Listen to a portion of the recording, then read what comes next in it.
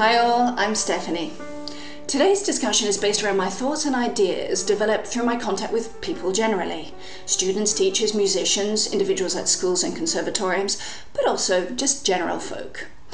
As well as the reading that I've done, so this could be from books or newspapers or indeed social media. The video is therefore simply the start of a discussion that you guys will then continue to guide and dictate. So no shyness, please. Let's begin. I don't go to orchestral concerts very often. Like all parents, there's only so much you can do independent of family responsibilities.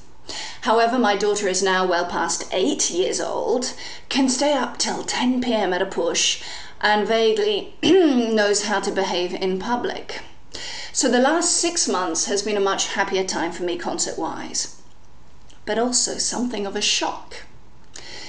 Maybe it was always this way and I just never noticed, but audiences do seem to be something of a blue rinse parade, i.e. the average age is 70, 75, with a large majority women, presumably because the other half have popped their clogs. Now why? Where are the other generations of the 60s, 70s and beyond? What is the reason for this desertion of the orchestral experience? An experience that encompasses around 400 years of differing repertoire styles, aesthetic and orchestral makeup, and where our human ability for working together, generally pretty poor, granted, seems to excel here as the 50 or so individuals in front of us are united in their goals, passion and above all instrumental mastery. Clearly we've a polarity in the concert hall. Youngish orchestral players consumed by an older audience. The players themselves seem to have no one of their generation supporting them. Well, the whys could be anything. One thing that does spring to mind is that consumption via TV and more recently by way of computers and phones means that maybe younger generations feel less need of physical contact with live performances. Everything's at their fingertips after all. And yet with this situation one could actually argue the opposite. Lack of contact prompts people to go out and experience firsthand. Now this is very much a sociological question and certainly not my area at all, so if any of you out there are able to shed some light on this, you'd certainly liven up the conversation. Another reason might well be the formal stiffness that seems to prevail in these concert halls. And if you think about it, this is quite a contradiction to our increasingly informal societies. I mean, why the tuxes? Why the reverent silence? Why the clapping at set places? And for that matter, why not whistling or crying out, yay Beethoven? Historically, people used to clap whenever they heard something that they liked, in the middle of a piece or a song, rather like the situation you get at jazz concerts. They were able to express themselves as audiences and also created real-time, non-verbal dialogue with the musicians.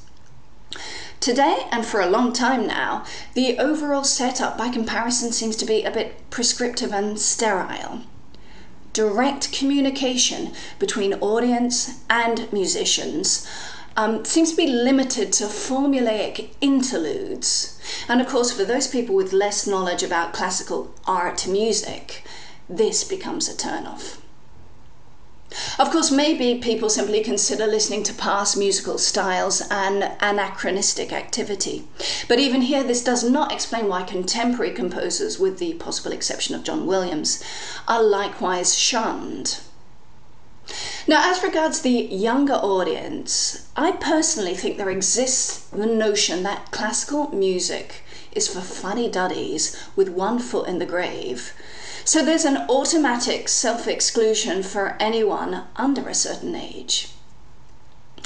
Immature and frankly ageist though this thinking is, my time with teenagers, younger students, and not to mention my contact with 20 and 30-somethings, repeatedly reinforces this perception, a kind of division, if you will, between our music and yours of course being the aged. Now, the irony here is that time will ultimately jinx you anyway. There's another name for this, of course, and that's musical bigotry. And as with all bigotry, this stems from formal and informal educational inadequacies. Both the home situation, school, society, and indeed the marketplace have a part to play in a person's overall formation. But in general, the burden of responsibility, unfortunately, has to be placed on educational programs, institutions, and teachers. My musical education at school essentially consisted of doing, singing ad nauseum, recorder, and that was about it. I took violin and piano lessons privately, of course, but even here and up until an advanced level, I did instruments, technique, scales, pieces. It seemed that music was about acquiring knowledge only through doing. University radically changed things. I was asked to question, make links, debate, discuss, and challenge myself and my own preconceptions. Through this, I realized that the small pieces that frankly should have been put together years back were only just now coming together and taking shape. And that made me annoyed. The intrinsic beauty or interest or dislike or whatever of a piece of music had never had the chance to be fully examined. And it's the same today, variations in regional, national curricula permitting. My daughter's school, for example, continues this trend. Sure, she's learning to read music through recorder studies and sings ad nauseum, but I've yet to hear her come home and explain to me what an opera is, or that she's heard dreamy music, which would be Impressionism, or that she's even had a discussion where musical likes and dislikes are talked about in her class. Basic justification of personal taste. Whilst our children do the listening, analytical, discursive experience of music, arguably the most important for building a repertoire and constructing the basics for intelligently discussing and independently exploring music, well, that becomes delegated to the external market of children's programs and MTV. The musical aesthetic, if you can call it that, is therefore formed by the time you're 10, and the musical bigotry to which I referred earlier, well, that's complete. That lasts a lifetime. Dwindling audiences are the result of a listener's conformity to the omnipresent cultural marketplace, but also to education's well-meaning but inadequate response to this. People are completely disassociated from and unable to possess their musical heritage. The anecdote? Well, I'd like to hear what you've got to say for this. For my part, whilst I recognise that orchestras are much more open to popular concerts, we need to recognise that this is simply a market response, and by definition superficial, especially given the vast repertoire of fantastic music that we've inherited from our past.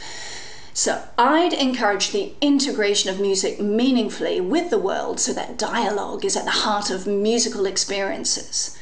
Get members of orchestras to informally chat, dialogue and debate with audiences during concerts, through Facebook, whatever. Get them to do interactive mob flashes. Avoid alienating formality. As regards education, well, change classroom music from the earliest years, so that students can build and develop a more analytical, open-minded approach to music via listening, and which encourages lifelong, independent musical exploration. If we don't, I fear there'll be no audience left in 20 years, and therefore no orchestras. So am I being dramatic and hysterical? Have I read our society all wrong? Have I drunk too much red wine? Most probably. Get in touch, share your thoughts, and please don't hold back. Really looking forward to hearing what you've got to say. Bye.